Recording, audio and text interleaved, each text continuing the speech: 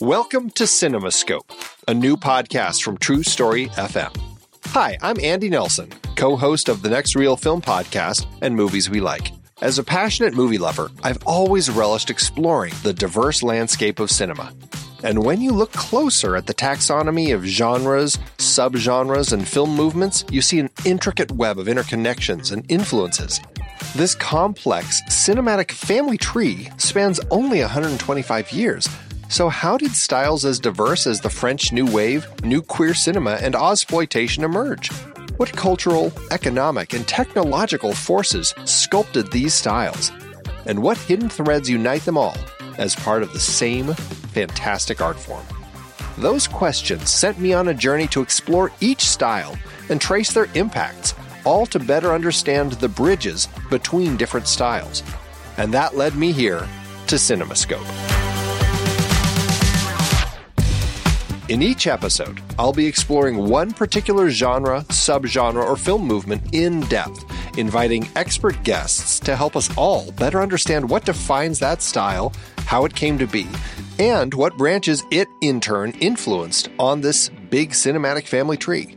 For example, how did German Expressionism shape American film noir? What's the difference between westerns, spaghetti westerns, and Brazilian nordwesterns? We'll examine the economic and socio-political forces that birthed categories like blaxploitation, and we'll spotlight visionary films and directors key to the evolution of different styles. So join me as we explore the complex forces that shape film's evolution and appreciate the diverse creativity possible in its relatively brief history. Let CinemaScope be your guide to understanding this art form we cherish, how its genres blend, bounce off each other, and advance a rich tapestry of storytelling innovation.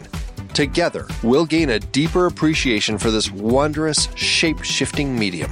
Our journey begins soon. Be part of this adventure by subscribing to CinemaScope today.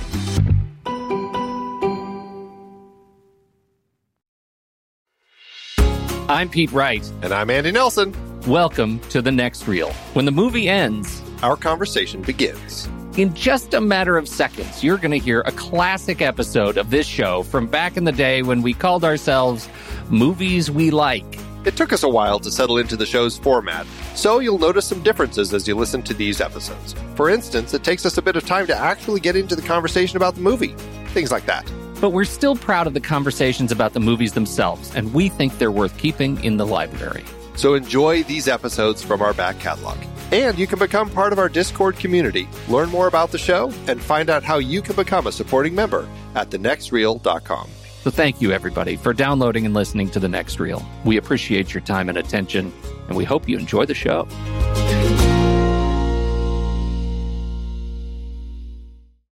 Hey, you know who's crazy? No. You? That John Lithgow. No. Have you seen him? No, I haven't. The photos, I was just cruising IMDb, and the photos of his, I guess it's his latest thing, Love is Strange. This was at the Tribeca Film Festival, I think. Man, he's got the full-on big white beard, and wow. I don't know what's going on. One eye is kind of... What happened to John? He looks a little... He looks like he'd be a good shrink. Oh, yeah, John. It's been some time. I haven't... what has he been in lately? I haven't seen him in ages. You know, there was that horrible movie that we talk about often. Years ago. Cliffhanger? No. Cliffhanger with Sly? Oh, the other terrible movie? Stop. Cliffhanger was great. When he drops his girlfriend, who was on who was on that show, the Northern Exposure? Oh, did I ever have a crush on her? I don't know. Please. Yeah, you're talking about Raising Cain, that other terrible one. I love talking about Raising Cain. Wow, was that bad? Yes. You know, his whole storyline in L.A. Story was completely removed. Did you ever see any of that? No. Yeah, he had this whole subplot in L.A. Story where he was this like big Hollywood producer, and he was a friend of Steve Martin's, and he was always like, in and out, and he's the one who he was trying to teach him to skip when he was going somewhere, so he didn't look like he was late. He just looked like he was exercising or something. And then he comes flying in a jetpack in one scene. It's just like all these crazy scenes. And Wow. I think I must have seen them all, like a deleted scenes or something somewhere. And yeah, but they cut the entire character of him throughout the entire film. Wow. It's like, sorry, John, we're cutting everything that has you in it out. That's crazy. I had no idea. No wonder he went on to make Raising Cain. It's like, talk about something that's really just like kills your confidence. God, that is definitely that's like, you think it's like revenge casting. Yeah, I'm going to do something deep and dark, and turns out to be not a good decision. That's like sneaking a ding-dong behind the car in the dark, like a crazy hobo.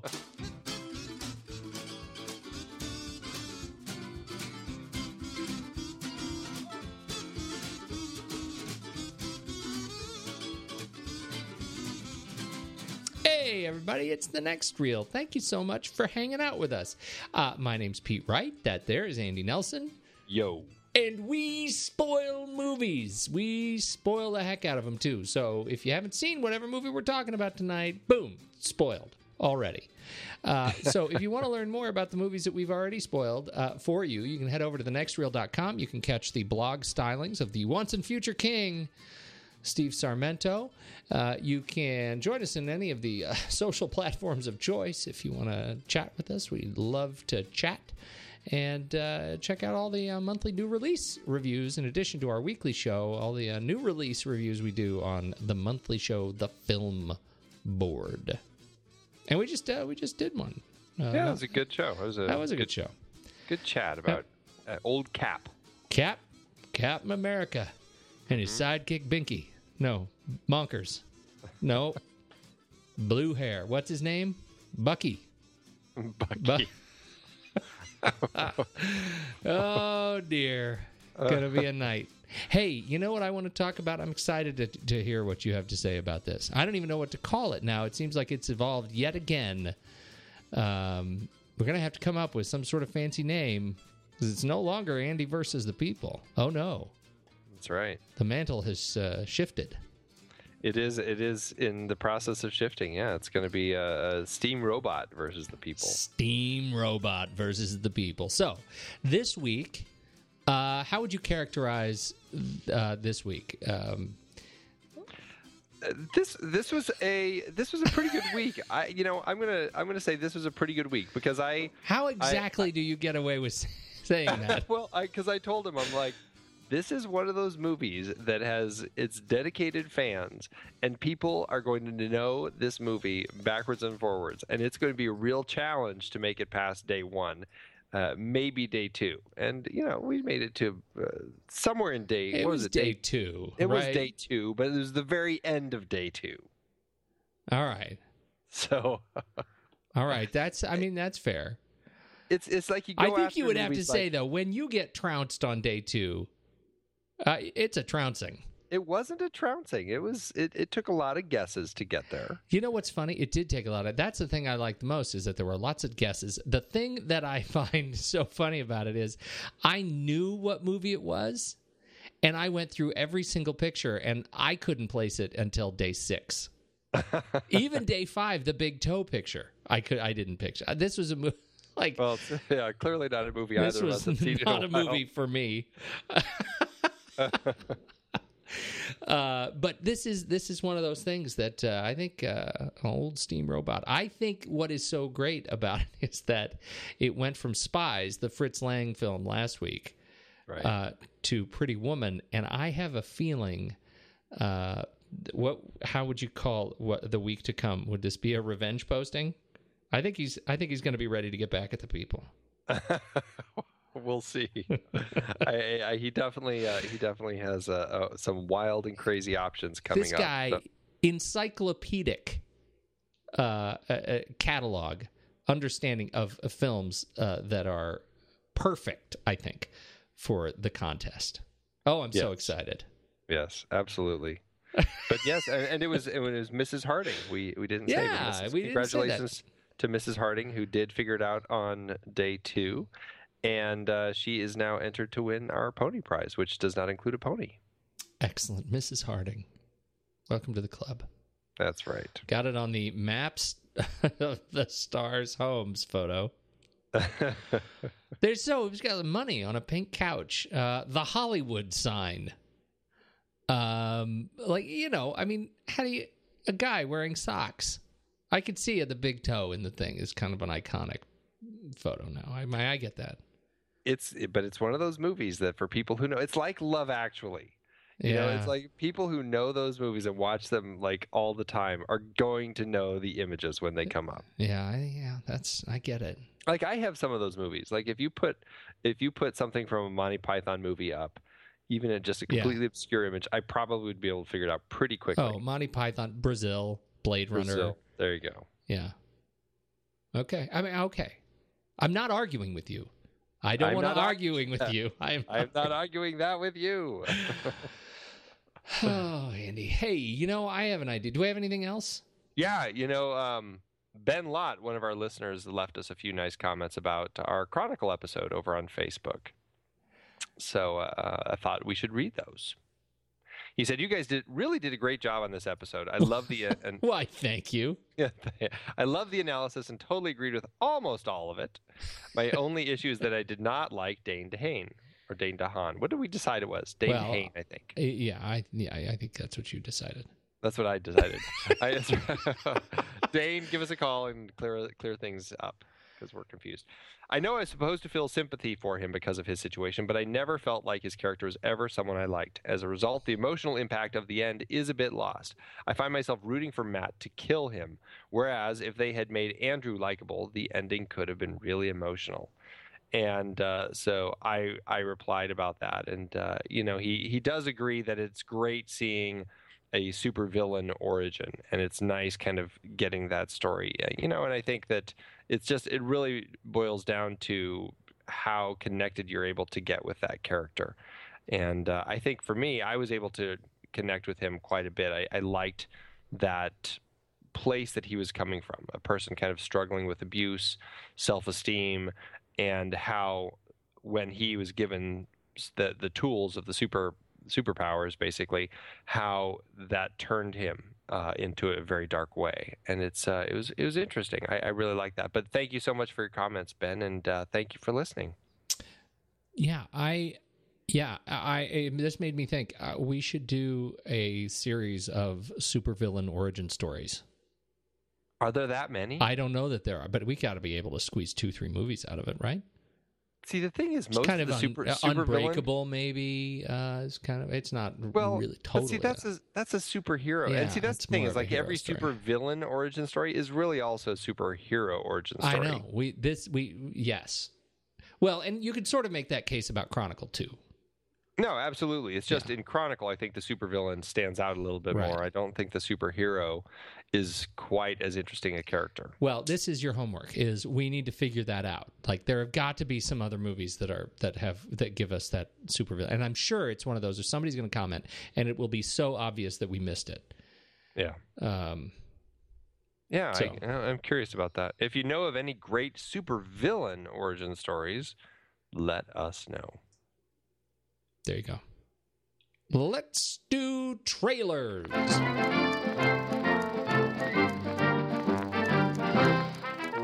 Okay, I'm going to go first. Yeah, let's get yours out of the way. Out of the way? It's so scary. It's not. It is. Okay, it's scary. Here's the thing. I don't know. I mean, So this is a film that hit, I think it hit, what did it hit? Toronto in October sometime 2013. It hasn't been a hit wide release yet. It comes from writers Guillermo Amoedo and Eli Roth. Yes, that Eli Roth also directed it. It is called The Green Inferno. Now, you know me. Right. I do. I'm not as crazy about the horror. I was surprised that you picked this one. Right. So I am curious, if you were to step back and try to rationalize, why would Pete pick a movie like this? I'm curious what you would say. I think it's the realism that Eli Roth went with, and to cast genuine tribal peoples in this film who've never been on film before. Okay, that's really good. That's a great guess. It's not accurate. Don't. So this film is about.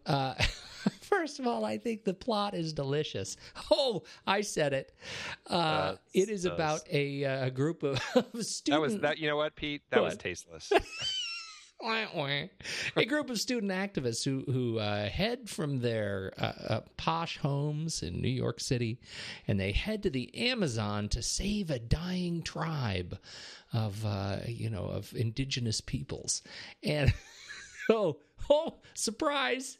They get there, and it turns out the indigenous peoples don't need saving; they need food. Oh, and they're cannibals. So, you know that there is a subgenre of horror that I deeply love, and that is the zombie subgenre. Oh, yes. I'm a huge fan, and I think, as it turns out, by extension, I think I'm just generally a fan of people eating other people. Wow. Because the cannibal subgenre is another one that I really find fascinating. Fascinating. Right? Wow. No wonder your daughter is in the Hunger Games boot camp. Kill! No, it's not. It's not cannibal boot camp. I was a big fan of We Are What We Are. In the original, right? That I already talked about. I realized that I have sort of a history of people eating people trailers in films, and this was, it's one that was sort of owned by this sort of Italian films of the 80s and 90s, and there were late 80s Cannibal Holocaust and Natura Contro was another one, and so. Like, these are kind of the films. Like, those are on my shelf with, Phantasm. I get a lot of joy out of Phantasm too, kind of. So that's kind of how I classify these. And so I got very excited when I saw that they were doing this one. The trailer looks exceedingly creepy, and so I'm excited to see it. It looks like it's going to hit the US of A, September 5th, 2014. I like that the rating, it says rated R for aberrant violence and torture, grisly, disturbing images, brief graphic nudity, sexual content, language, and some drug use. But it's got aberrant violence. Wow. And there is no, like in the trailer, there is no actual,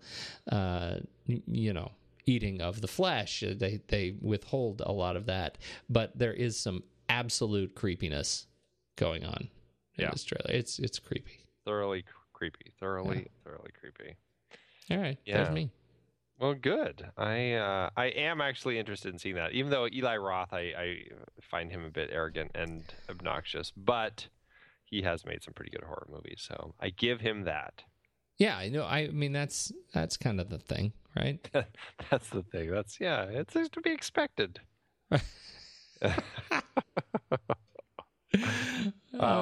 Man. Well, my trailer is a totally different direction. It's it looks like a nice little film. It's a drama western called A Night in Old Mexico that features none other than Robert Duvall, and it looks really intriguing. It looks like a great little kind of character crime story about this old cowboy who lives in a house that he's basically getting kicked out of and forced to move into a trailer park, but he doesn't want to. And just in time, his long lost grandson comes to visit him, and they go off on a road trip to Mexico, and they pick up some hitchhikers who, to get the plot moving forward, apparently are criminals, and these guys, dump them off when they go to the bathroom, but without realizing that these guys left a bag in the back seat that's full of money. So now these guys are chasing them around in Mexico.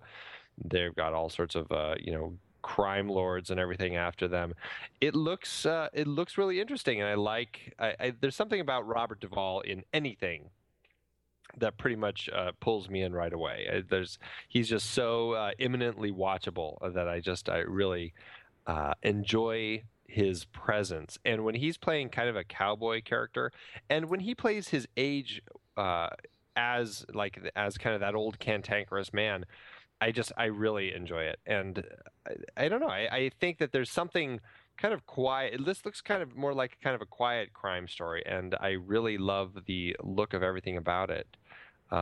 Emilio Aragon is directing it, and he is, I believe, a Spanish director who is from a family of artists, and he's actually one of those jack of all trades guys he's directed, he's composed music for a whole bunch of his movies, he's acted in stuff, he's produced, he's writing. He's kind of that, jack of all trades sort of guy, and is really kind of spreading himself out around the world, making all sorts of interesting movies, including this one. I think it looks great. I'm right with you on Robert Duvall. Anytime he plays the cantankerous old man, I'm excited. I mean, hell, I liked him when he did it in Days of Thunder. Yeah, right. I mean that it was a treat to see him in this film. I think it's this is one of the movies. The first thing I thought of was, man, I'm gonna want to see that movie with my dad. Yeah, it does feel like one of those movies. Totally. Get together with pops and watch something. Yeah, it has that vibe to it. So. Absolutely. Good pick. Yeah. Did you say when it opened? It doesn't have a release date yet. It played at, I think it had its U.S. premiere at South by Southwest last month. And then it's played in Spain, and it's played in some film festivals in Spain. It opens in Spain in May, but it doesn't have a U.S. release date yet. But the trailer just came out recently, so I'm hoping that they'll get the release dates figured out pretty soon. I'm guessing it will be late summer, early fall. Oh, looks good. Yeah, absolutely. Right. Okay, so our movie tonight, okay. We did this listener choice thing. And as always, it's a little bit of a risk to do these listener's choice things, I think. And yet, 2 out of 2 times, our listeners have come through. And so thank you very much. This time, the pick comes from Alex Curran. And he chose The Matrix. 1999, sci-fi classic from Andy and Lana Wachowski. Starring Keanu Reeves. And we had a chance to talk to Alex, as we are prone to do. And so here you go. Here's a little conversation we had with Alex about why he thought The Matrix would be ripe for us to talk about on this show. Yeah? Absolutely. It's our listener's choice show. And Alexander Curran, you picked The Matrix for us to listen to, or for us to talk about. Yes, I did. Which is fantastic. So tell us a little bit about your connection to movies, and I don't know why this movie is the one that you think that we should talk about. Okay, yeah.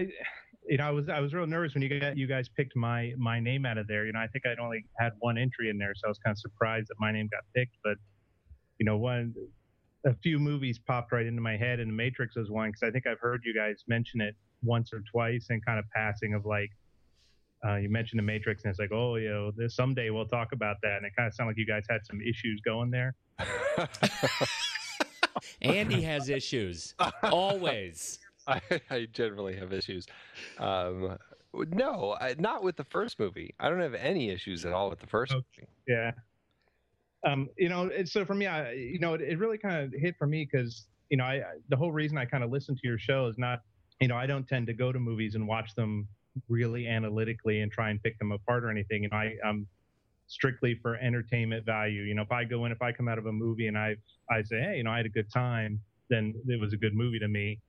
And so, I kind of listen to shows like yours to kind of get into that kind of deeper look at movies. And so when I was trying to pick one, I was trying to, if I look at the movies on my shelf, I'm saying, okay, a lot of these might fall into the guilty pleasures, but nothing that's really too deep.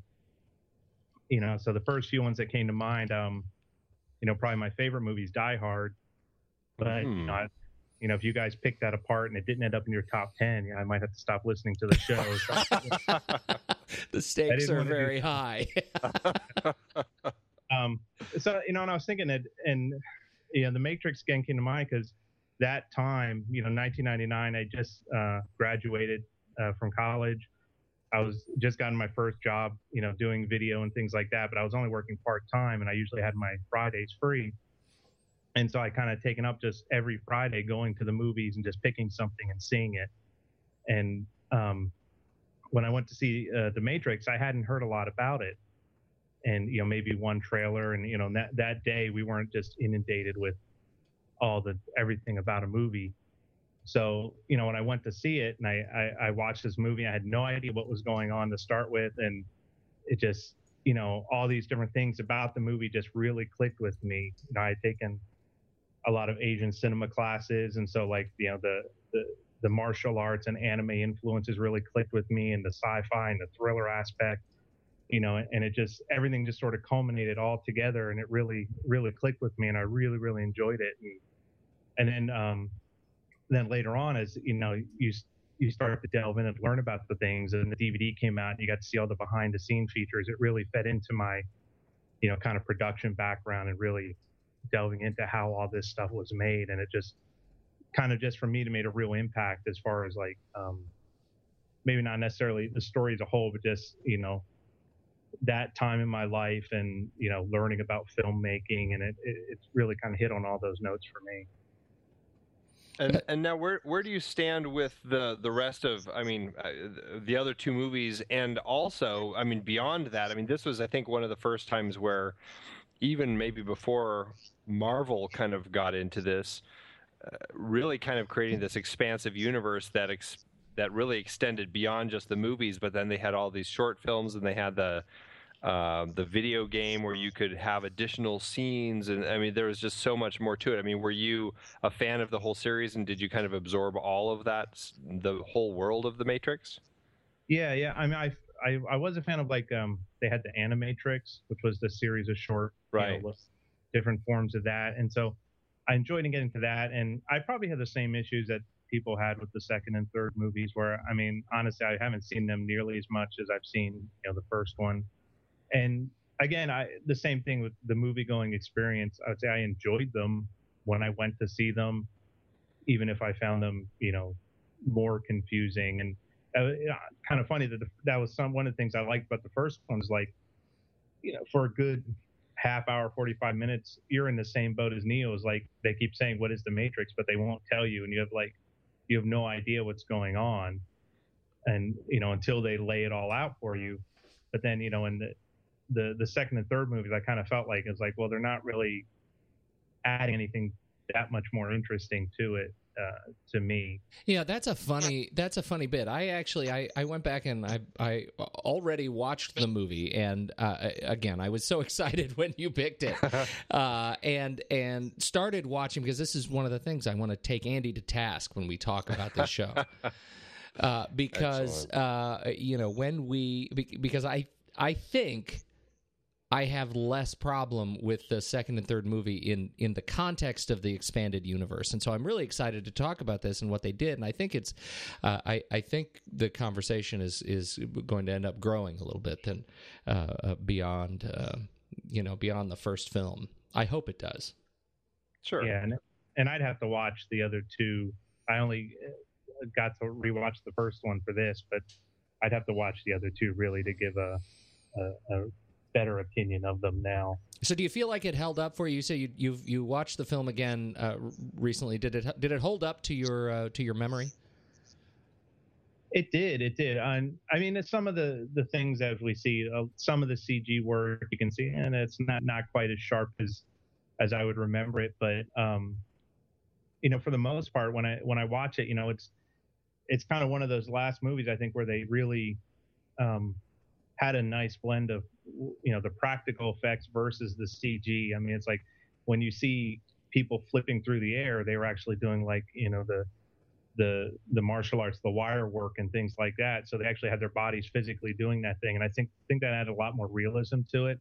Whereas nowadays it would be a CG model of a person flying through the air, and even to me, that still looks, rather fake. So I really do think it still holds up, and the blending of where there are CG elements versus what is, live action, holds up a lot better than some other movies. I agree. I can't wait to talk about this film. I think it's a great pick, and so appreciate you throwing this into the mix. It's about time, Andy. Yeah, no, I haven't watched it in a while, and I'm excited to go back and rewatch it. And I am actually interested in going back and revisiting the series at another time, just to kind of look at it again now farther away from it. My recollection is I had a lot more problems with the second one, not as many with the third one, but I am kind of curious to revisit it. I mean, it is difficult to watch the first one without those other ones in mind, since you already kind of know where things are going. You can't recapture that, that kind of the mystery that was there when I first saw it. But if you just enjoy it for what it is, I think you'll have a good time with it. Sure. That should be a disclaimer on the film, on the box. Just try to forget what you know. Yeah, that's right. That's right. Well, we sure appreciate you doing this, and I hope our conversation holds up to your expectation of the film. I'm sure if it doesn't, it's going to be Andy's fault. But at least it won't lose us a listener like like Die Hard would have. Die Hard. Although I have a feeling Die Hard would end up pretty high on our list, because that's a pretty high on my list of films. I worry that I would not be able to watch Die Hard with a keen enough eye. I love that film so much. I know, it is good. That's good to know. It'll end up higher ranked. Oh yeah, that's right. My wife doesn't know this, but in my head, our bedroom is actually called Nakatomi Plaza. I'll never tell her that, but that's the truth. Alexander Curran, thank you so much for listening to the show. Thanks so much for sitting down with us and talking a little bit about the Matrix. And here we go. We're gonna go ahead and we're gonna find out what the Matrix is. Whoa. Have you ever had a dream, Neo, that you were so sure was real? What if you were unable to wake from that dream? How would you know the difference between the dream world and the real world? What is happening to me? The answer is out there, Neo. It's the question that drives us. What is the Matrix? The Matrix is the world that has been pulled over your eyes to blind you from the truth. What truth? They're watching you, Neo. Human beings are a disease. You are a cancer of this planet. And we are the cure. Get me the hell out of here! Welcome to the real world. So you're here to save the world. So what do you need? Guns. Lots of guns. No one has ever done anything like this. That's why it's going to work. Buckle your seatbelt, Dorothy. Because Kansas is going bye-bye.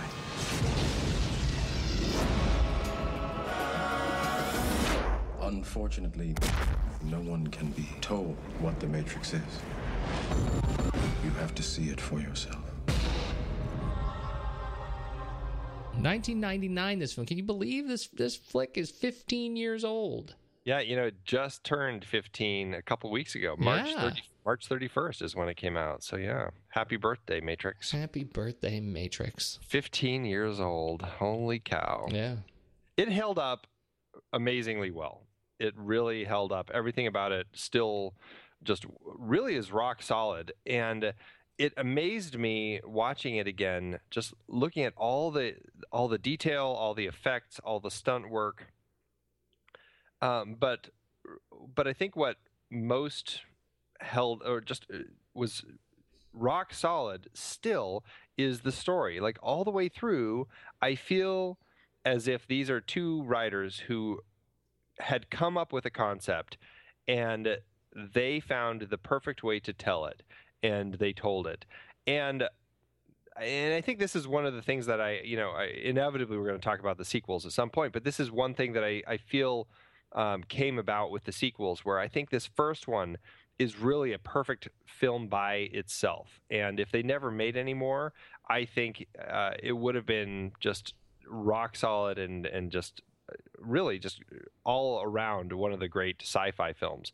The fact that the second and third one ended up getting made, I don't think diminished the first one at all. I think the first one really stands up very solidly, like I just said. But they took all the ideas and they just kind of kept building on it, and the ideas and the effects and the stunts and just everything. And it got a lot more confusing and it got a lot more dense.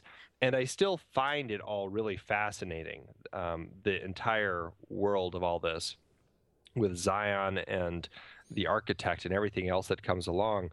But it is a little more muddled, and I do find it, it's very ambitious, but I do find a little more to wade through going through the second and third films. But this film, watching it again, it just was like, man, this is why it just felt so fresh and original, and this is why everybody wanted to see those sequels, because this one was so stinking good. Yeah. Okay, it was. And I remember being... I remember being bowled over by this film. I mean, I was bowled over, and I was bowled over particularly by the opening sequence, right? I mean, you get the conversation between between Trinity and Cypher, and as you close in and move through the Matrix title code, into the font, the computer font, which I thought that blew me away. Like that was cool in 1999. And then we go into the Captain, your men are already dead. And we see Trinity in our first use of bullet time, which I really could have gone home after that sequence. Like that was worth the price of admission to me for a film like this. And then we're introduced to this wonderful mystery. Well, I should say this wonderful mystery becomes resolved for us. This mystery that they had so brilliantly marketed to us over the previous, several months, is resolved over the course of the first act or two, and we get a sense of kind of what the Matrix is. And I felt. Which happens rarely, I felt rewarded by the resolution of it. I didn't find that it was something that was kind of front loaded, that ended up being not as worthwhile a reveal based on the market. Like, it was earned resolution, and I thought that was very powerful. I love the just sort of mashup of Gnosticism and Buddhism, and and then playing with these religious motifs in turning this sort of Buddhist appreciation of wisdom on its ear by making everybody an enemy and firing just hellacious amounts of firearms and killing many, many, many people, which I find enormously and subversively entertaining. Yeah, they're all just batteries after all. Right, exactly. And so this whole concept, I think what they did to mash up all these concepts and give people so much to chew on, I think is really fascinating. On this viewing, I have to say, like, I found myself sort of slapping my head a number of times. There are little things that I feel like stick out at me.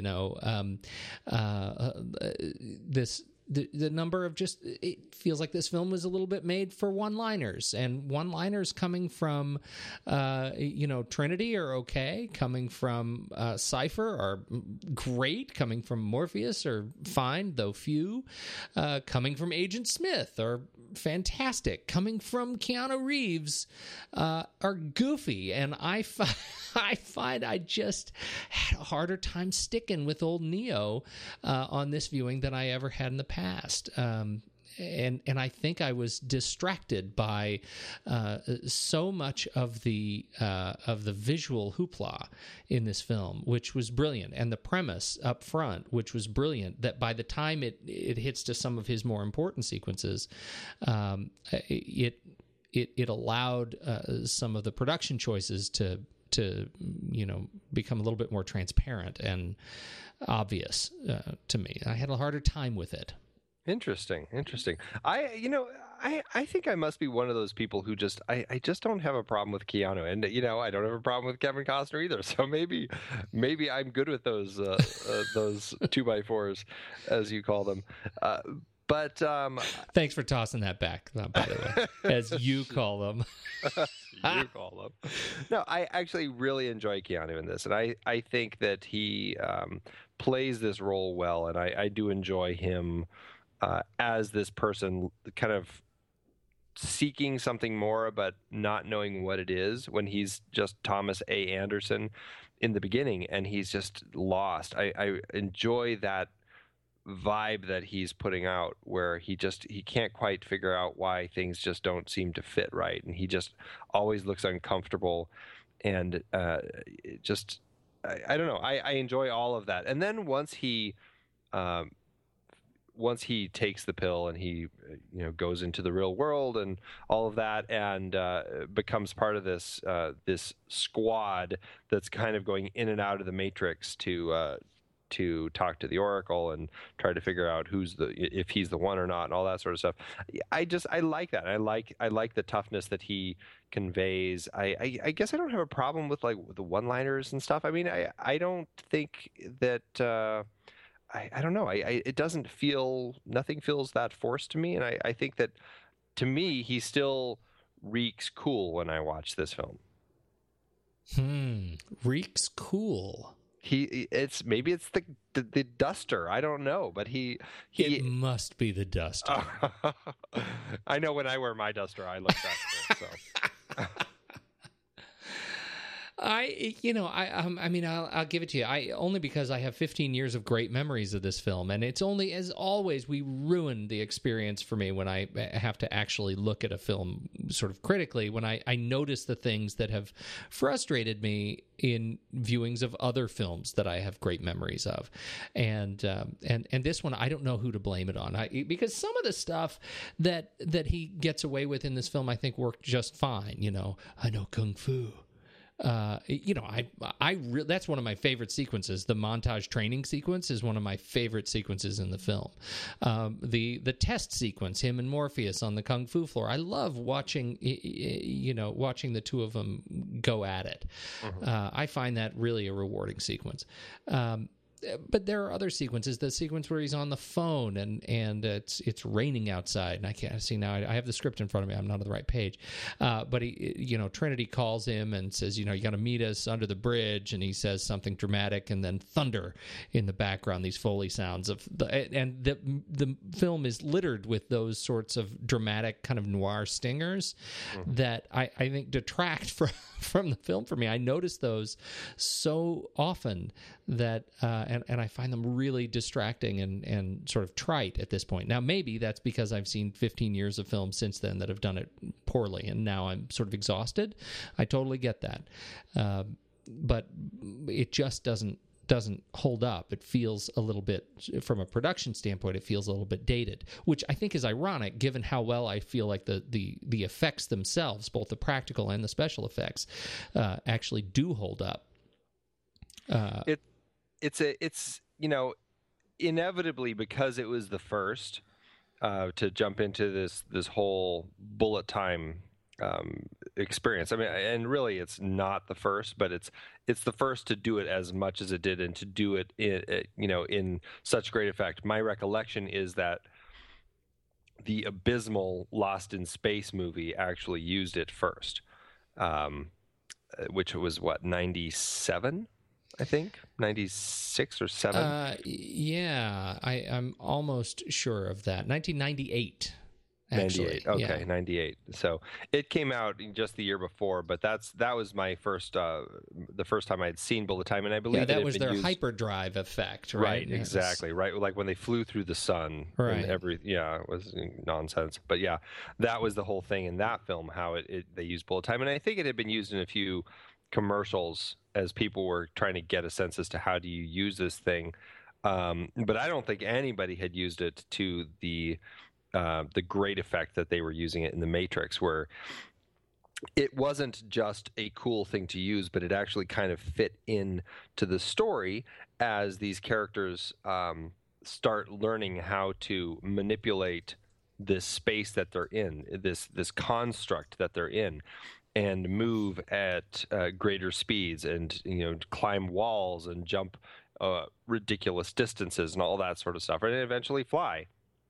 That's what I think the bullet time was really effective at. Is it was such kind of like an integrated part of the plot, and I really enjoy that. But the danger of being kind of the first where you're doing it is like, because they really emphasize it every time they're using it, it creates those great slow-mo moves around the actors as they're doing like the jump, like as Neo and Agent Smith jump at each other in the subway and are shooting at each other and trying to punch each other, and they're grabbing each other and spinning and falling to the floor, all in bullet time as it's spinning around.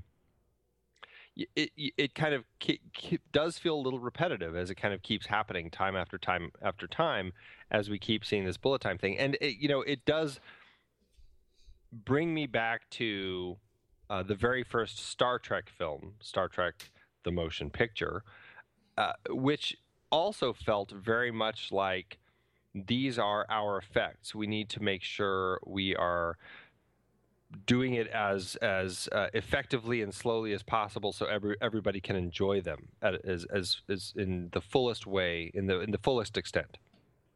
And that film now, I cannot make it through that film. I think it is one of the most tedious films to watch in the Star Trek films. And but it does feel kind of like maybe this is a little akin to that, where it's now.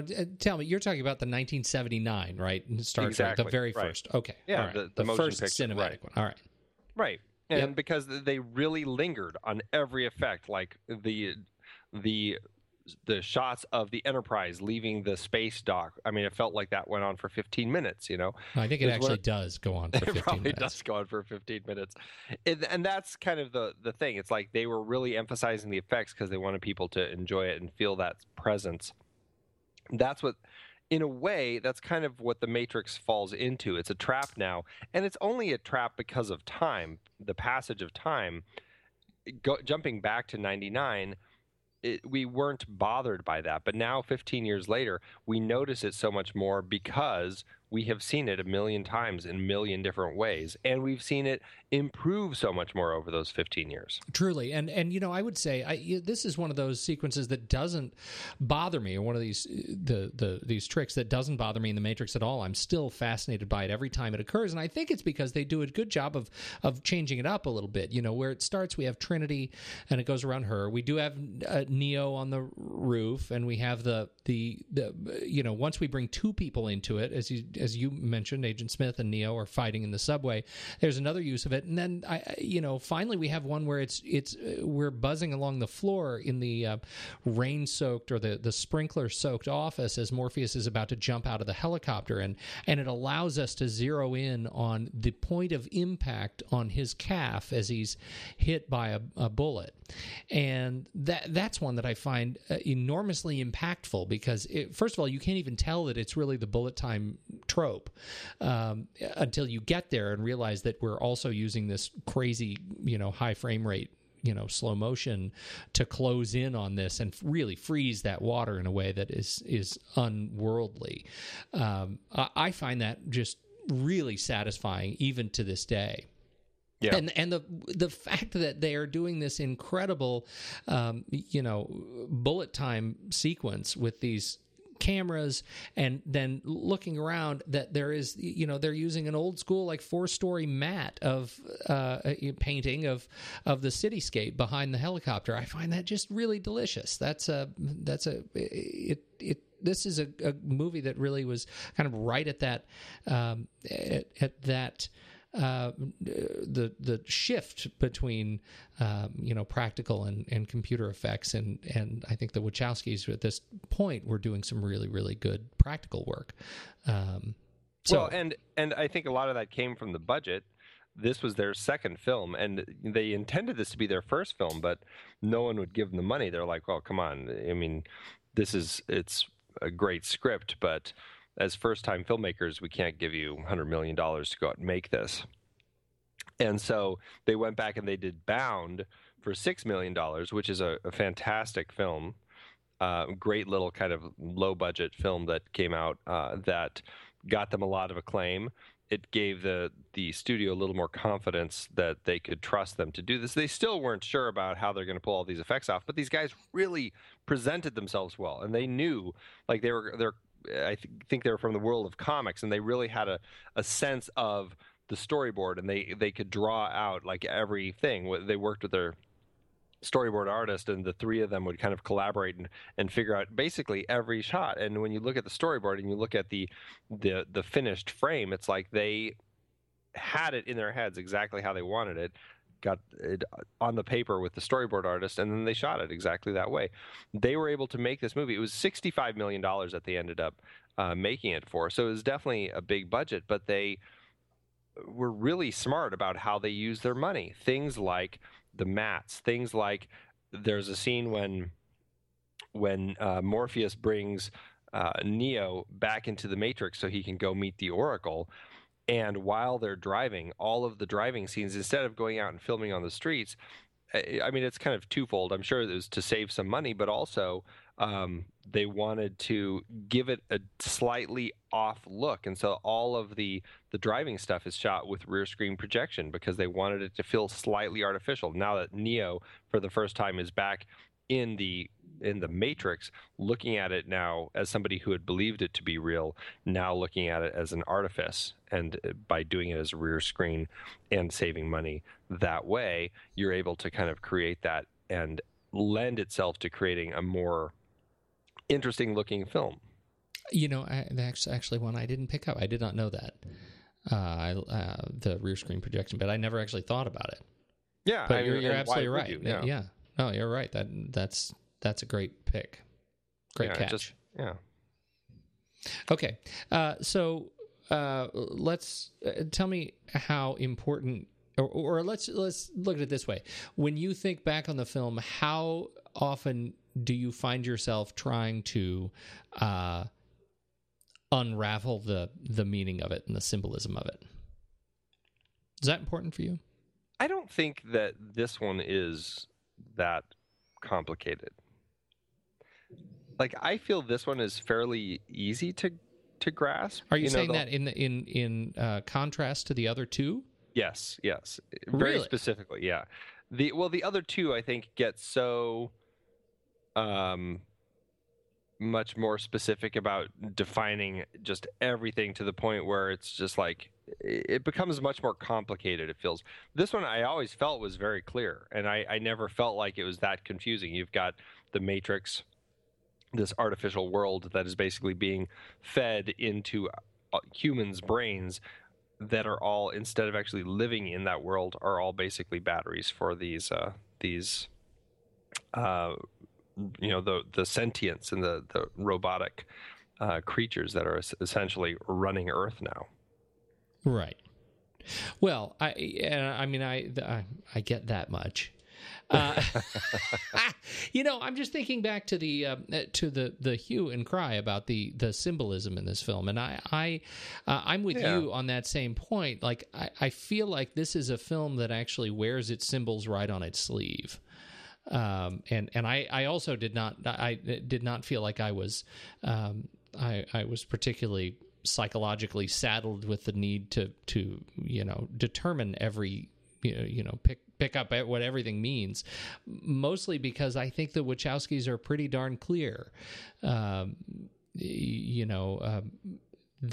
Neo means the one, and it means new in Latin, and it is the rebirth, and you see what I'm saying? Like, they make pretty clear what their intention is, and so that's what I was getting at there. Like, how important was that to you?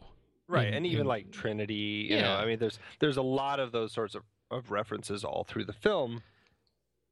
That, I mean, I to me, that's the fun part of the film. That's the interesting element that's added to this sci-fi world that makes it a really unique watch and a fun one to go back and look at. I mean, I agree. I guess that's what I was getting at. Did you see this also as a mystery that needed to be sort of unraveled to get any sort of satisfaction out of it? Because there were people who did. No, yeah, absolutely, and there always will be things that you can go back and look at and pull apart meticulously piece by piece and look at everything from the Alice in Wonderland references to the what is it, simulacra and simulation, simulation, right? And biblical references. You've got there's anime things in there. There's things that they pull from just everything that essentially influences it, and you can find all those influences all through the film, and you can kind of look at and find this interpretation of the story. To me, those are elements that make it a more exciting sci-fi tale. I really enjoy the film for what it is. I think that's a very interesting element to it. The addition to Zion. I mean, Zion's only mentioned in the first one, but you get to go to Zion in the next ones. And just seeing how all that comes together, I think is really fascinating. I don't think that it's something that you have to dwell on in order to make it an enjoyable film. I think it's definitely additions to it that just give it more meaning and more layers to talk about. And, just like True Romance, this is the sort of film that it's great to go sit down and have a piece of pie and talk about afterward, because it is throwing all those things at you, and it's fun to kind of absorb them and analyze them. But I don't think that it's going to change the meaning of the film. Like, for me, it never has. But I do enjoy how they're playing with all those ideas. Well, how they're playing with the ideas, I can see that, and how thorough they are with these little Easter eggs that you find. This is one of those films that is just really ripe with those little Easter eggs. And if you're and what I find really interesting is when you're sitting with someone who's watching the film who's educated in a particular theology, for example, watch this movie with a minister. Because boy, they can pull out details that I miss every time. Oh, absolutely. Well, and I think it's interesting that the Wachowskis understand that, and they actually on the Blu-ray, I think I had mentioned a couple weeks ago how when they release this, they're very reticent to talk about it, because they feel like if they give people their interpretation of what everything means, it makes other people feel like, oh, okay, and then those other people shut up and they don't say anything because, well, those are the filmmakers. I'm going to take them at their word because they're the ones who made it. But so instead of doing a commentary on the film, they actually had philosophers who loved the film talk about it, and then on the other track they had critics who didn't like the film talk about it. And so you can get different perspectives from different groups of people about what's working, what's not working, and really kind of hear all the different people coming at it from different angles, and then take out of that what you want. I love it. And I think that's a great idea. Well, and I think that's what's great about a film like this is that it can be something that is just a very superficial, enjoyable science fiction film that you can watch, kind of like I was alluding to earlier. It's just like, it's this whole thing about the batteries and the robots and all that sort of thing. But you can kind of dig deeper and have some pie and chat about, all this stuff about, Trinity and Neo and the rebirth and Christianity and Jesus. And there's so many different things that you can start throwing out there and have a really interesting conversation. I enjoy that aspect of this as a film, that you can dig in and come up with other ideas.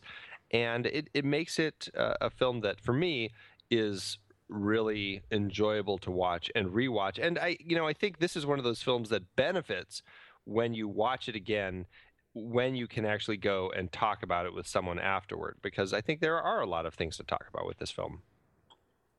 Okay. All right. So let's talk. Well, that's what I'm getting. I would love to hear it, and because again, there's a lot I love about this movie, and I love the Easter egg sort of detail of it. And I have yet in 15 years to have any sort of a read of this film or learn any more of those sort of Easter eggs that has changed the way I think about the film. And I even would say that about a film like, I had a new read on Troll Hunter after talking about it. That was a vastly less complex film. But again, I mean, for me, the film wears enough of its symbolism on its sleeve that I feel like I'm able to enjoy it on the surface and at depth at the same time. Like I don't find myself transformed.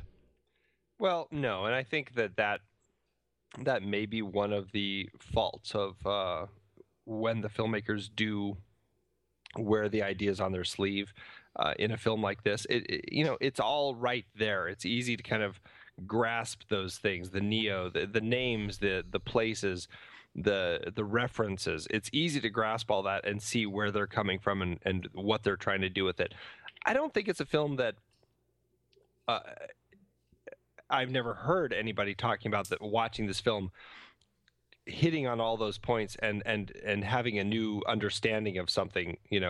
I've never heard that, but I do enjoy just hearing how people can pull those different those elements out and kind of just come up with things. And that's I enjoy that aspect of this film, is that it's a film that, yes, it's all there, but the way that they're blending Buddhism, Christianity, Hinduism, it's a philosophical mashup.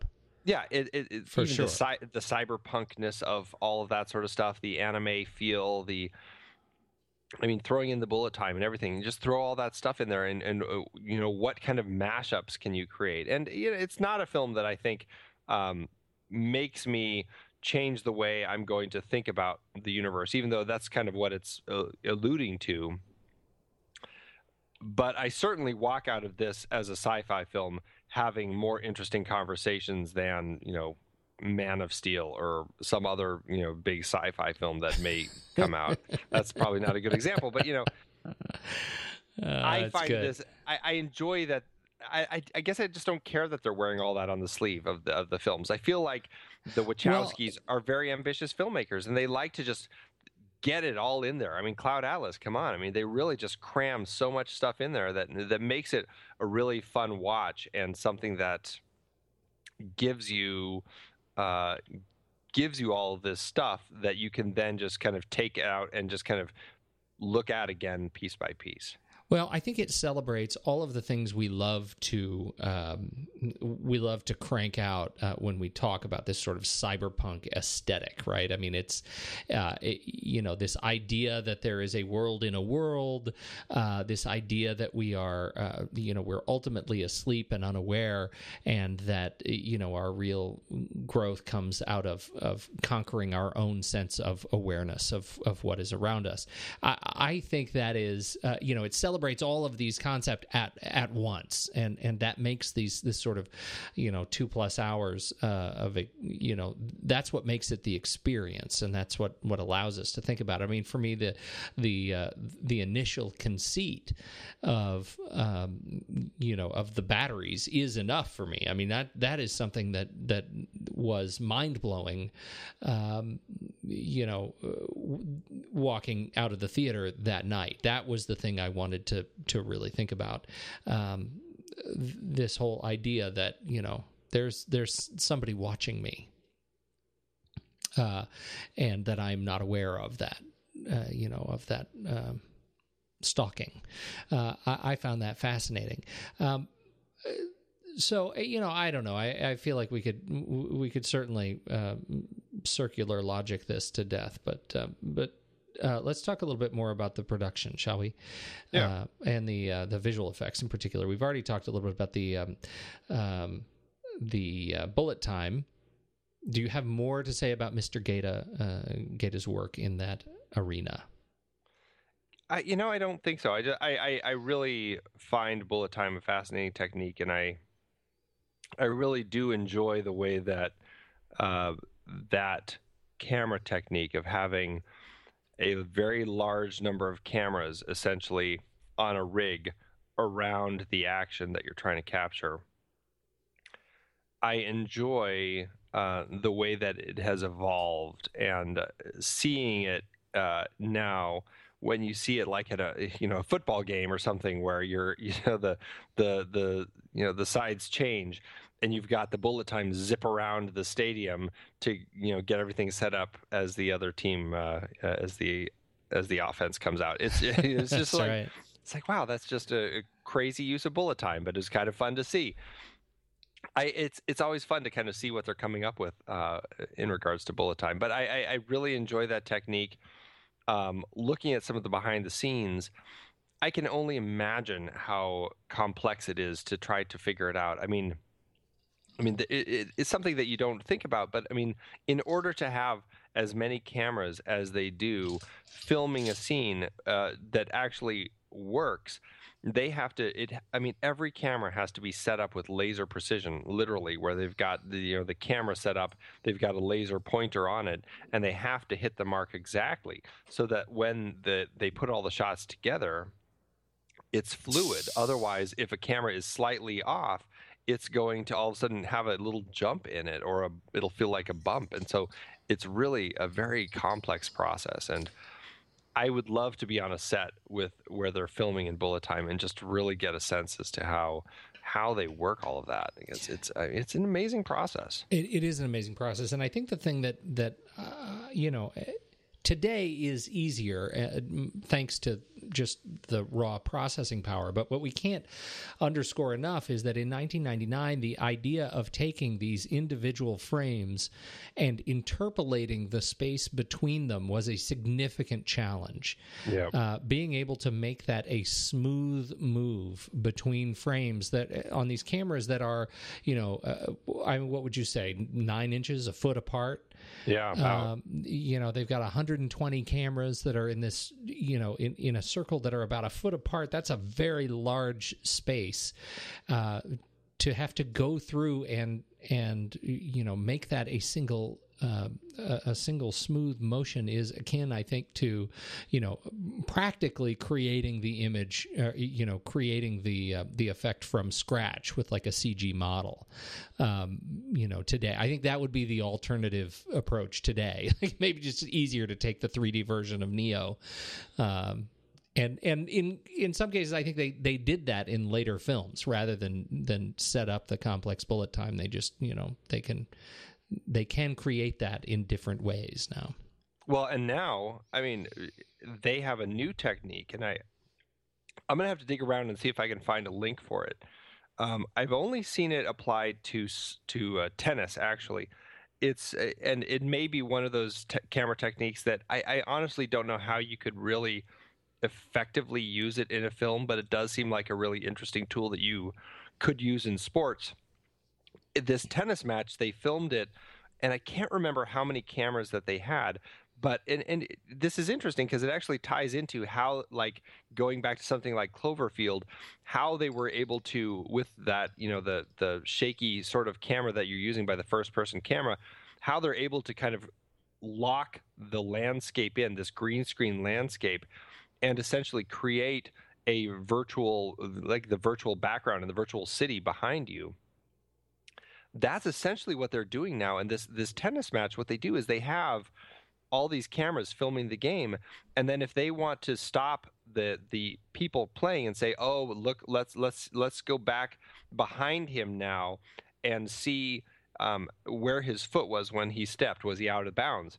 Because they're filming in so many different cameras, they can do exactly what that bullet time is, and they are now able to very easily interpolate, okay, with all these different cameras, let's move over to this side, and they can basically almost create a camera position. They can put it anywhere in that bubble of space around that tennis game, where they can, like, okay, let's move the camera so it's right behind the tennis ball and see how his racket hits it.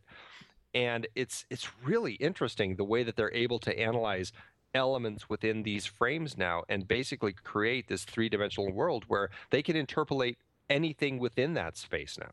Once they have modeled the space. Exactly. That's fascinating. Yeah, it's really, really interesting stuff, the way that it kind of keeps expanding and improving.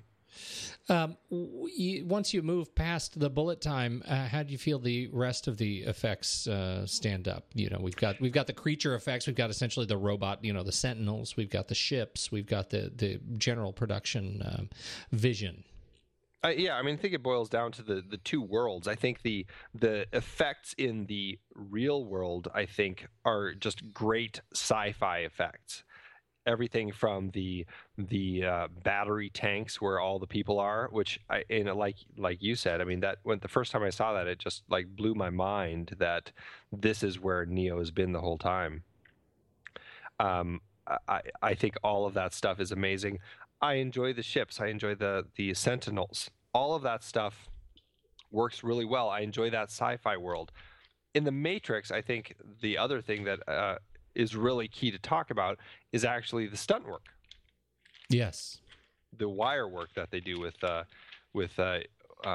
what's his name, legendary Yuan Wu Ping. Yes, that's the one. Yes, Yuan Wu Ping. Just watching the stunt work, I mean, paired with all of the bullet time, even not the bullet time, it's just so amazing to watch the wire work that these people do. It is amazing, and I think it's, you know, we talked about like so many things in that one last little phrase. The first is the sort of homage to great sci-fi sort of production design that has come before it, right? I mean, the Geiger-esque sort of look of the pods, of the battery pods, and the very much the sort of sci-fi militaristic look of the ships, and the just sort of old, broken down, hodgepodge, kludged together junk pile of the Nebuchadnezzar and soon to be the other ships that are introduced in the later films, I think make such a perfect contrast to what we see in the real world, and I love this idea. I think it further goes to cement the why they the machines created the Matrix the way they did, because the machines, it just highlights that the machines don't need any artifice. That everything is just 100% functional, and cleanliness and order is artifice. And so that to me is one of those little cultural messages that I really resonate with. But the stunt work in particular, when you look at how this film ends up being such a great genre mashup, from the sort of the kung fu flicks that we love so much, to inject a science fiction or a cyberpunk film with this wonderful sort of kung fu vibe, I think was such a great choice.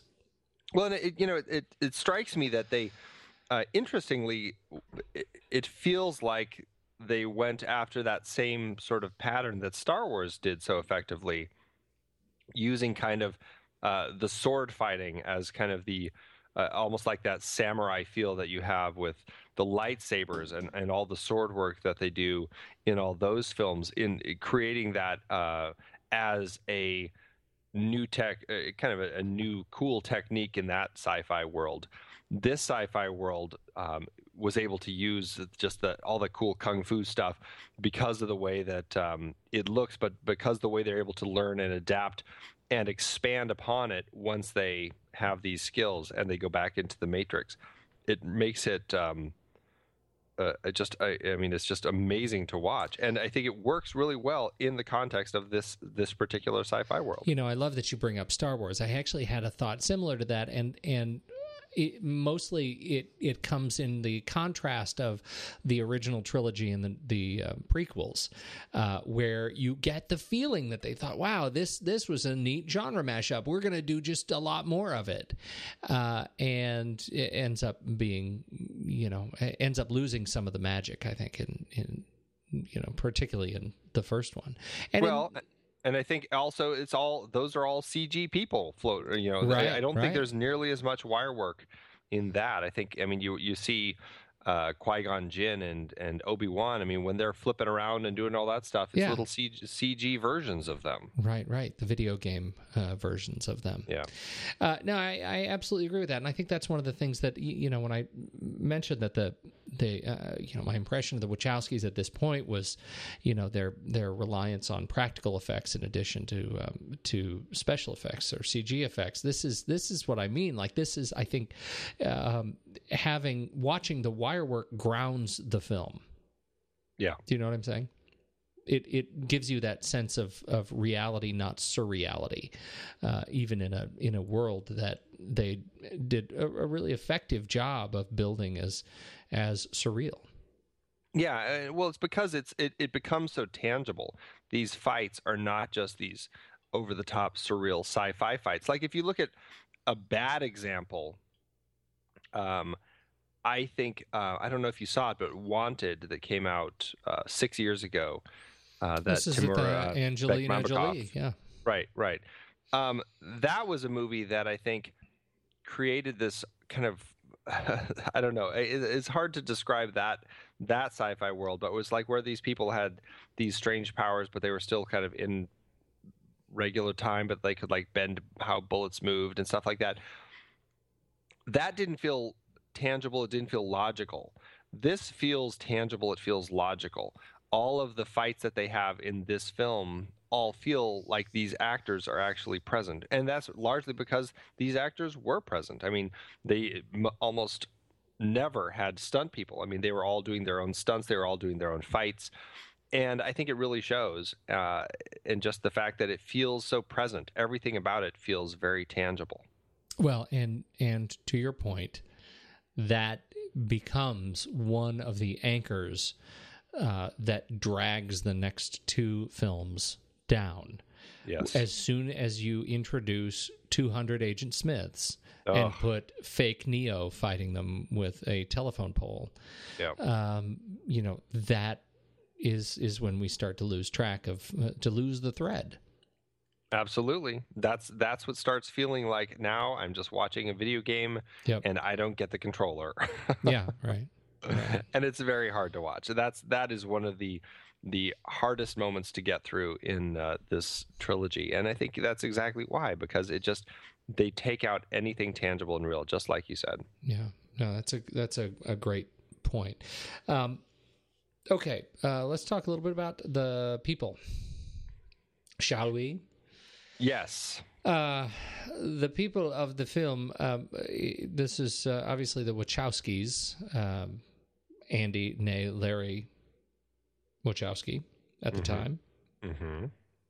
We've talked a little bit about their background in comics. That they brought just a magical story, and my take is that there are some parts in this film that are just downright goofy. As we talk about it, I've been blaming a lot of it on Keanu. I think they deserve some of the blame there too.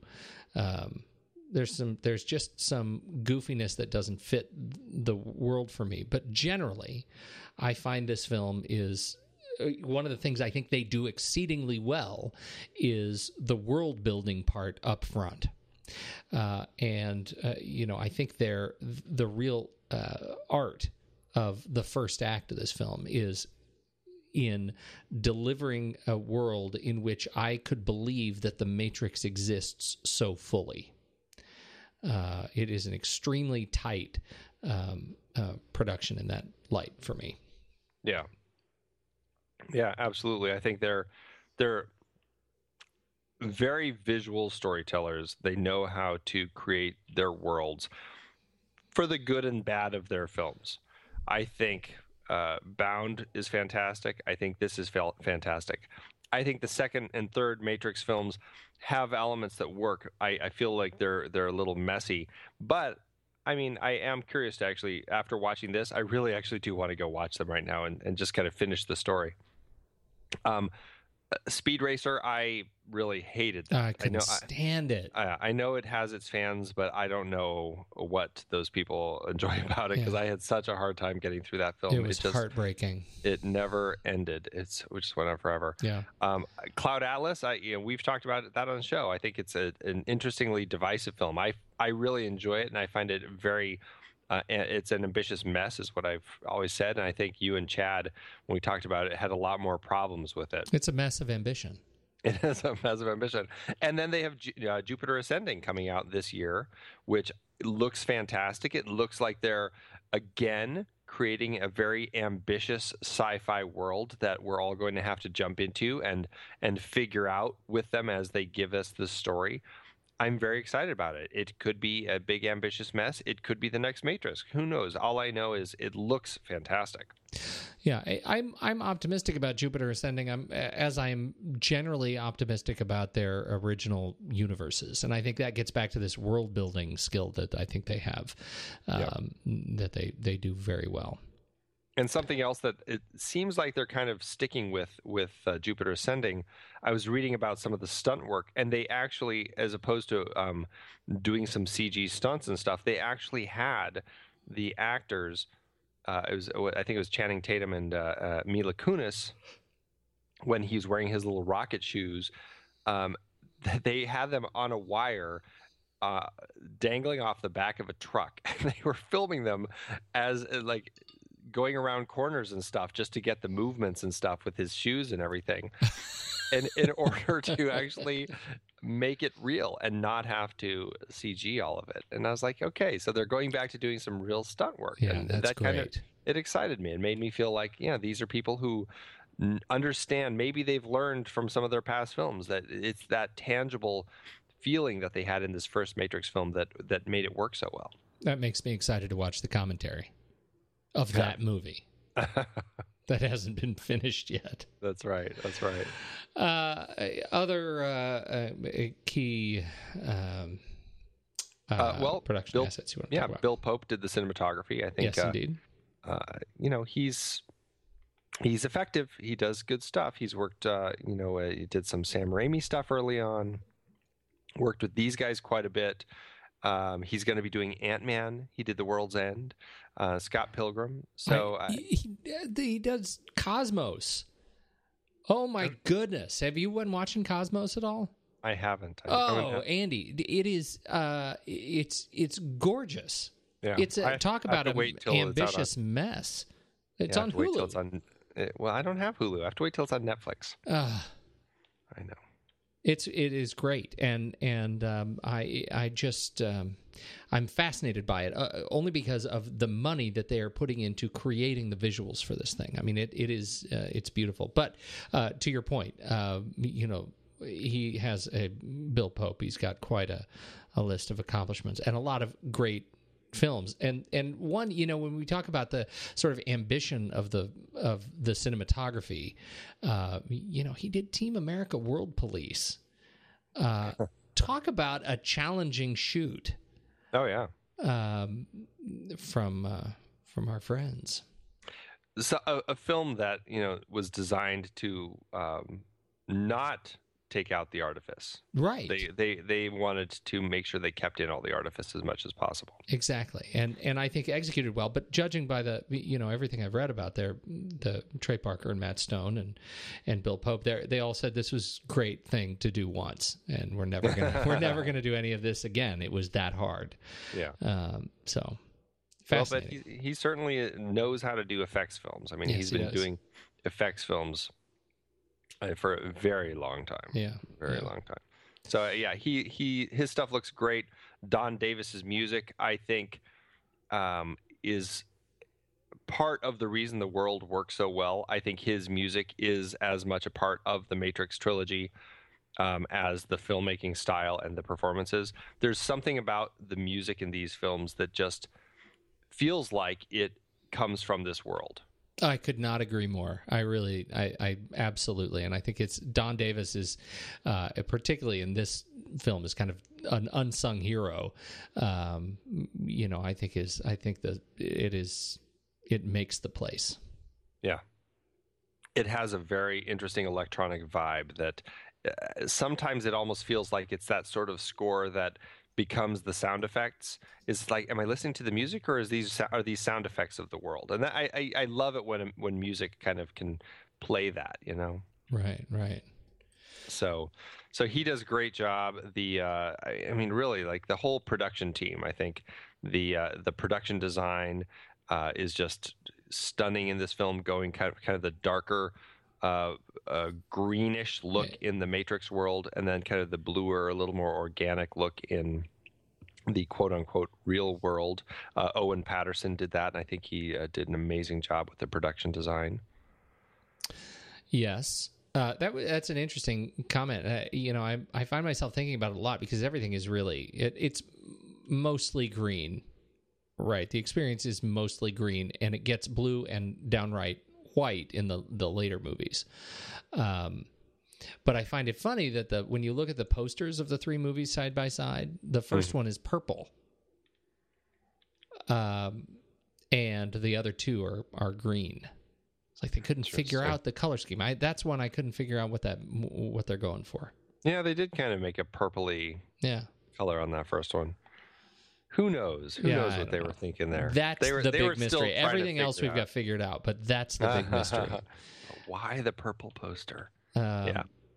And okay, so who else? Anybody else on your list? I think that's about it. We talked about John Gaeta and the visual effects. I think are just really just kind of mind blowing all through this film.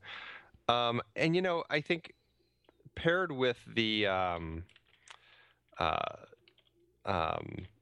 production design and the overall feel, I do give a lot of credit to Kim Barrett, the costume designer on this film, because I think the costumes again feel as much a part of the world as just the world itself. I mean, the way that Neo looks and Trinity looks and Morpheus looks, particularly when they're in the Matrix, I mean, I think that defined this whole notion of that kind of cyberpunk vibe for a very long time.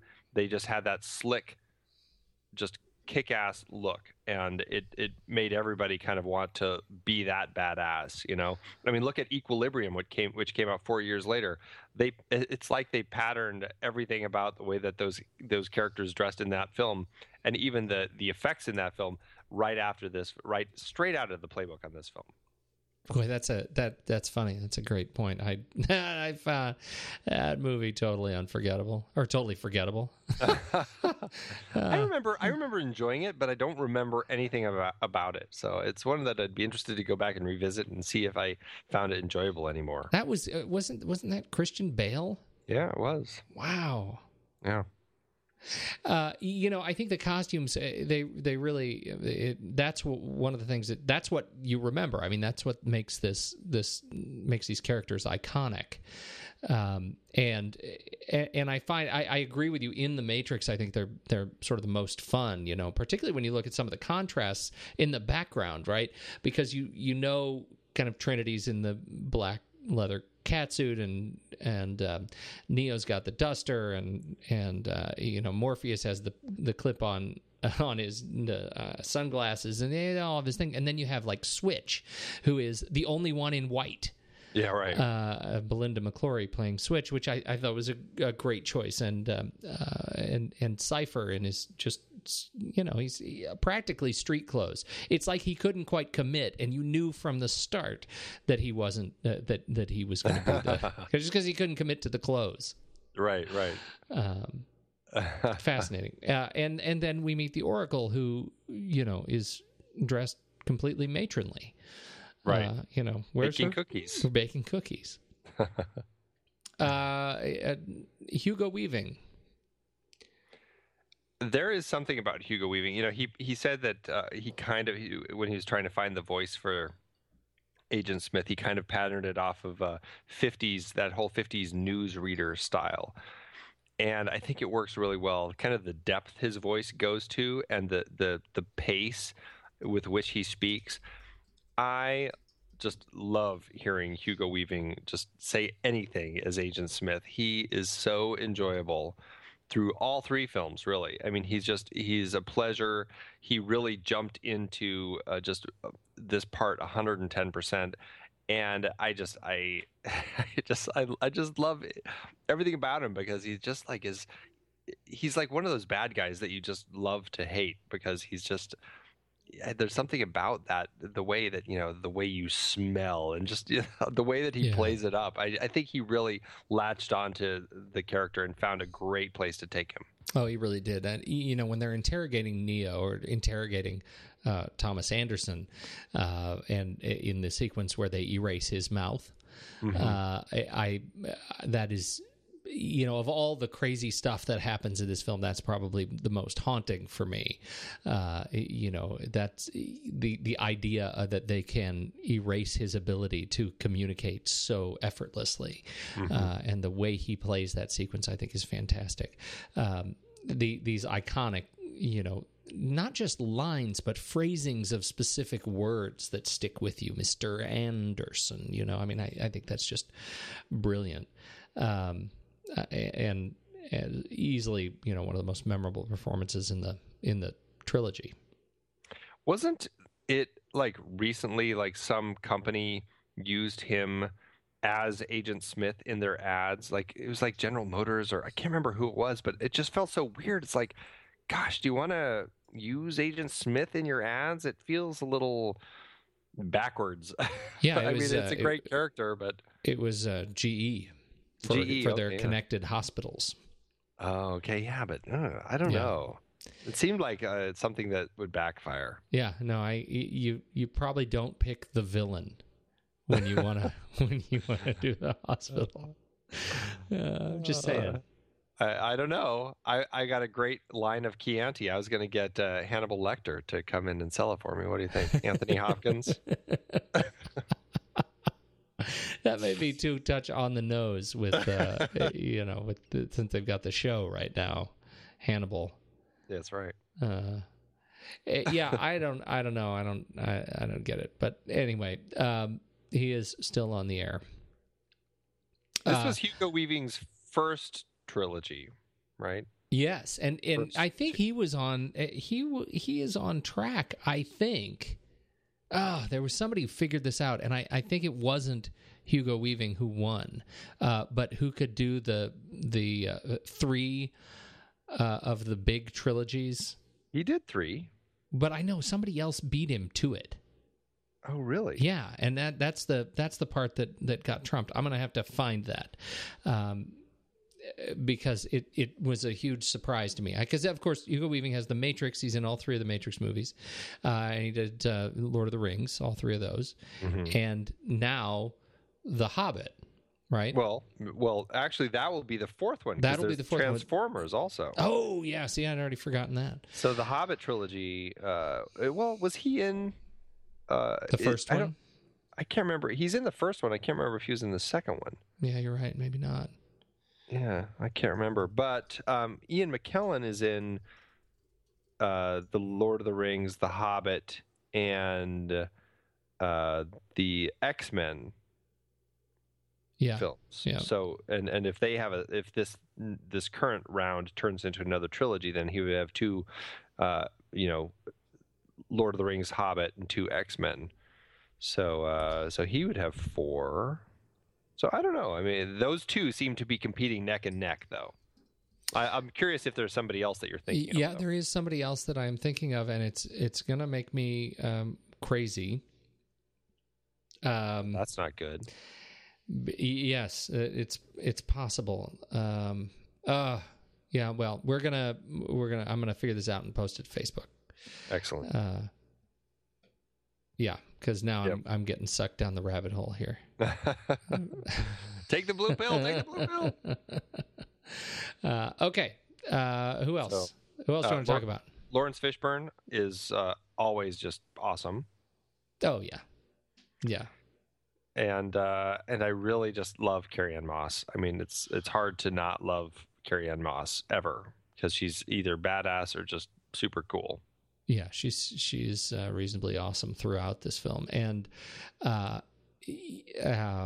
really I'm just saying all of these guys, Keanu too, they look great physically, right? They just look tight. Yep. And I props to them as as a, somebody trying to figure out how to be able to get up out of bed in the morning when I'm 80. Now here's something to think about. Chew on this. What would you say with Will Smith playing the role of Neo? Because he was offered it and he turned it down so he could make Wild Wild West. Oh, that was a bad call. That was just a bad man. Yep. Well, everybody's got to live with a couple of big regrets. Yeah. I guess Nicolas Cage turned it down. Brad Pitt and Val Kilmer turned it down, and Johnny Depp Johnny Depp. I think they offered it to Keanu Reeves before Johnny Depp, even though Johnny Depp was the Wachowskis' first choice. Wow.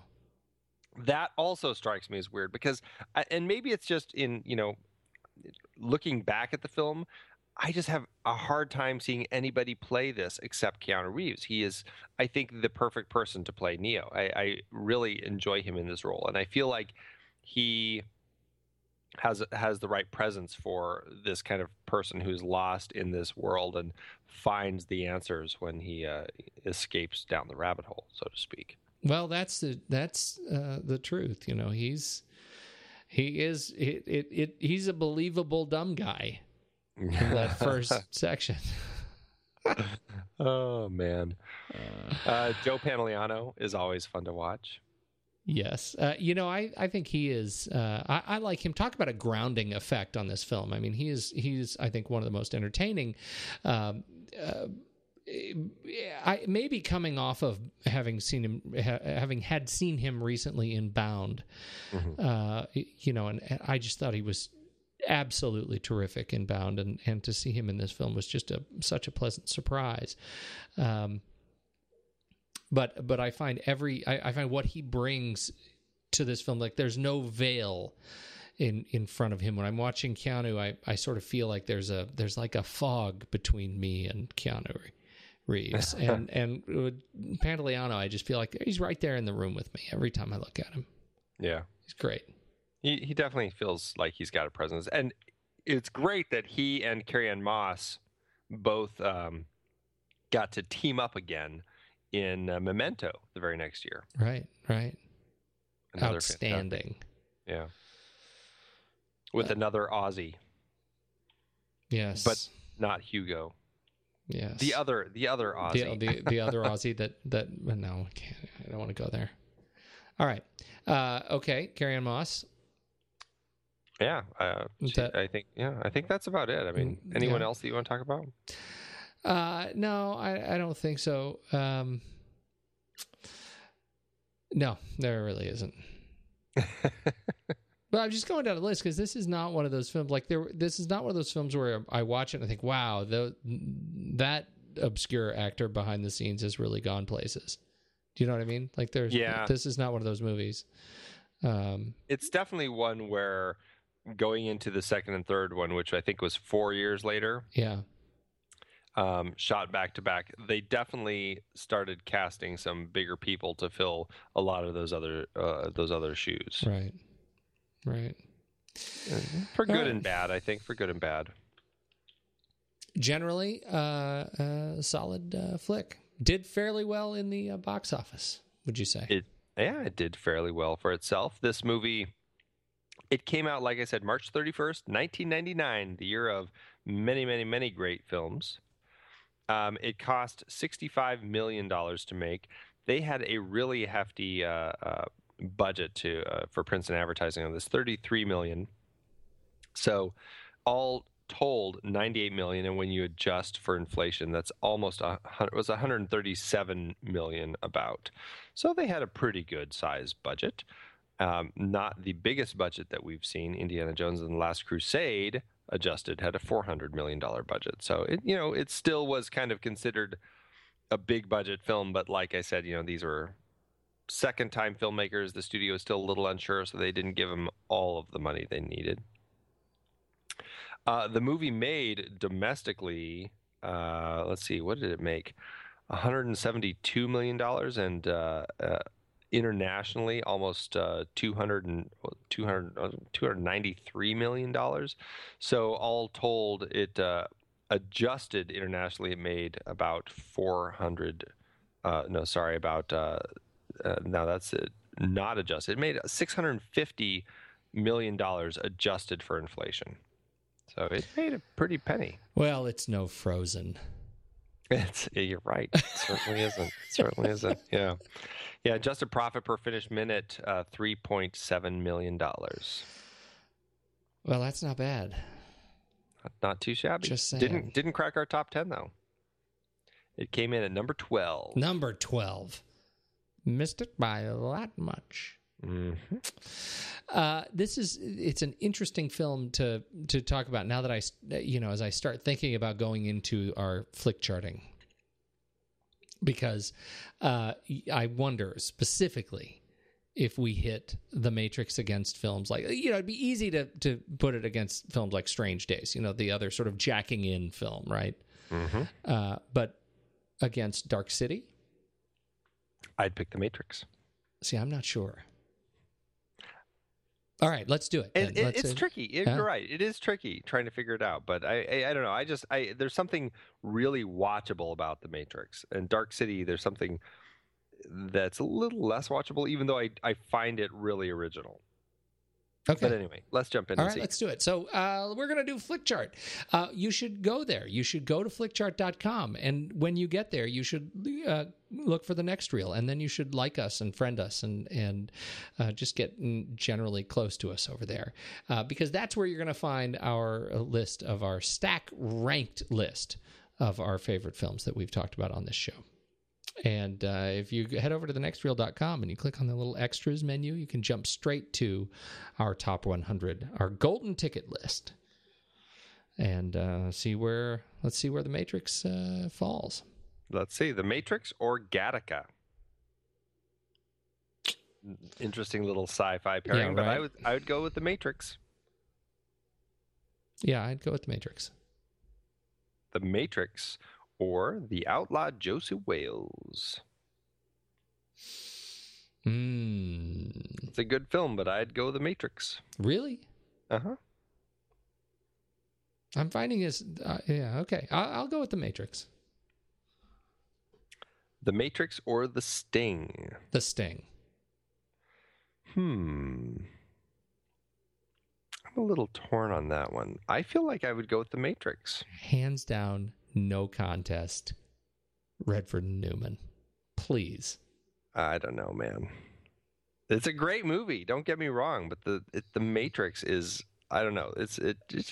I still find my mind getting blown. I know you're just not finding your mind getting blown this latest time, but the Matrix is something original, really, really unique. It did something great with sci-fi.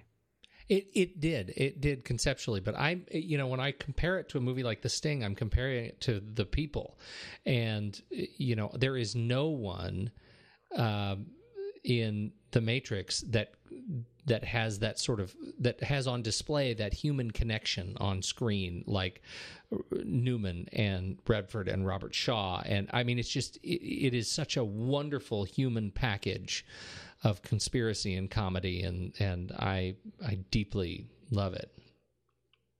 Would you put it on over The Matrix? Yeah. Really? Yeah. Interesting. I wouldn't, but I'm not saying I don't love it. Do we need to rock, paper, scissors? I could do that. We might have to, because I'm willing to take that. Okay. Ready? 1, 2, 3. Rock. Scissors. Ah.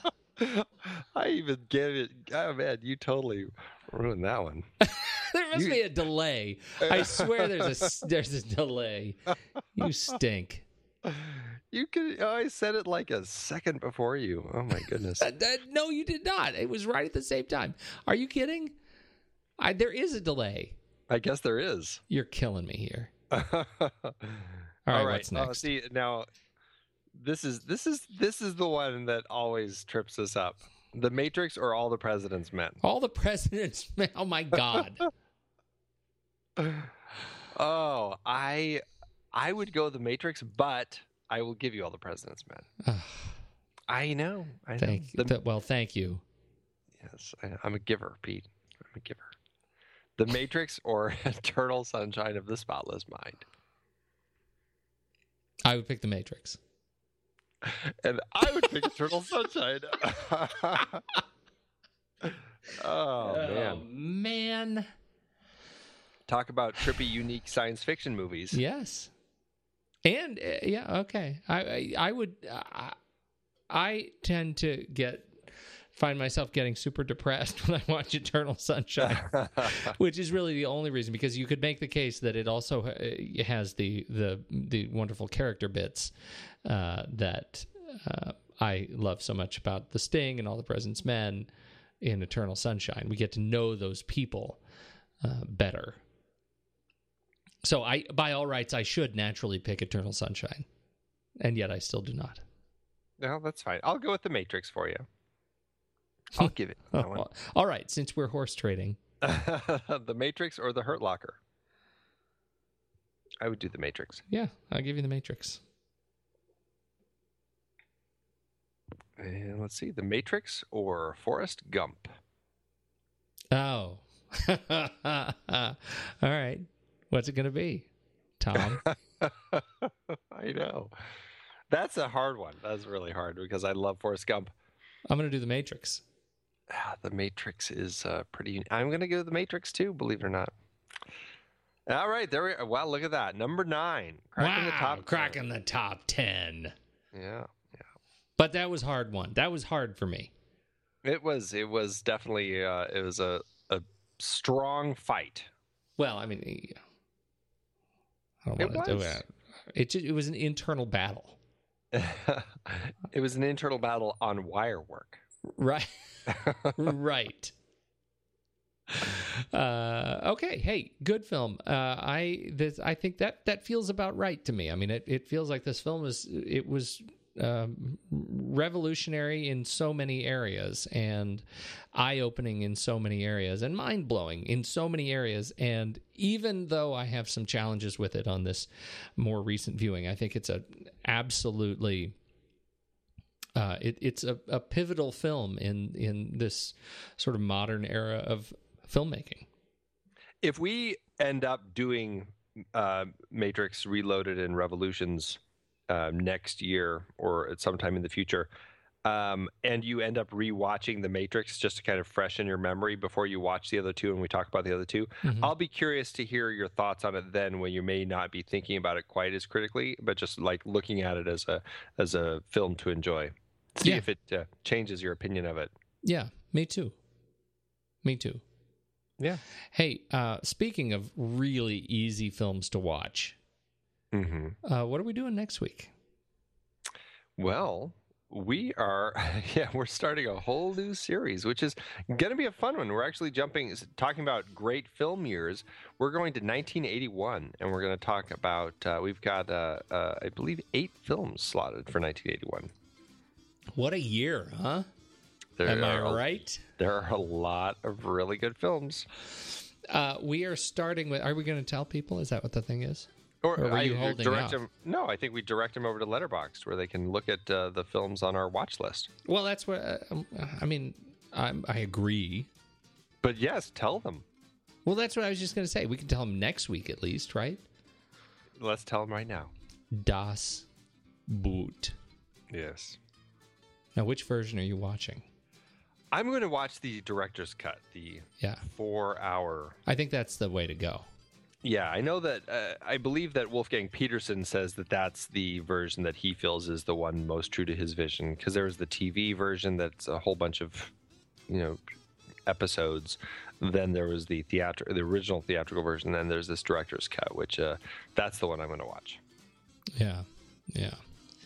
I can't wait to talk about this film. I find this film, I'm just going to say it, exceptional. It is. It really is. And it's a powerful film. Yeah. Yeah. Very, very rarely are films made on where you're kind of on the side of the Nazis and you're rooting for them. That's really true. Yeah. That is absolutely true. Love this film. Can't wait to talk about this film next week. Das Boot. Wolfgang Petersen. Jawohl. Jawohl. Hey, good talk. I got to go to bed. You go to bed. I'm going to go jack in and go hang out in the Matrix for a few hours.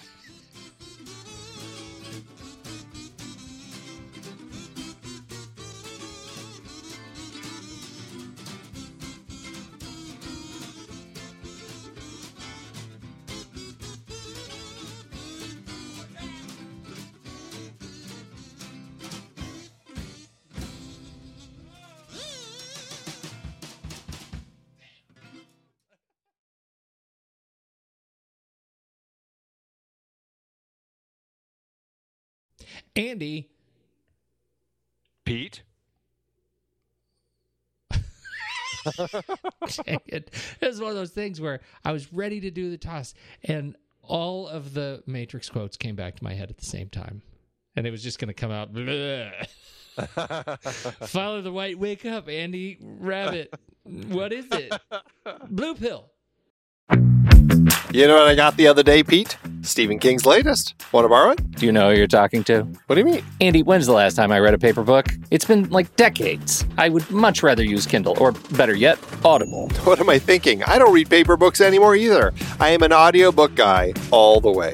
For those of you looking to listen to the books behind the films we talk about here on The Next Reel, get a free audiobook download and 30-day free trial at thenextreel.com/audible.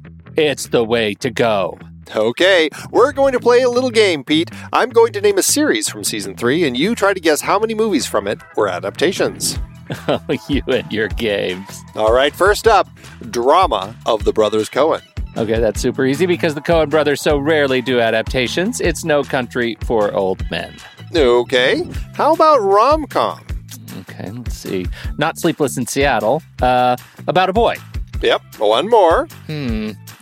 Nick and Nora's Infinite Playlist? There it is, you got it.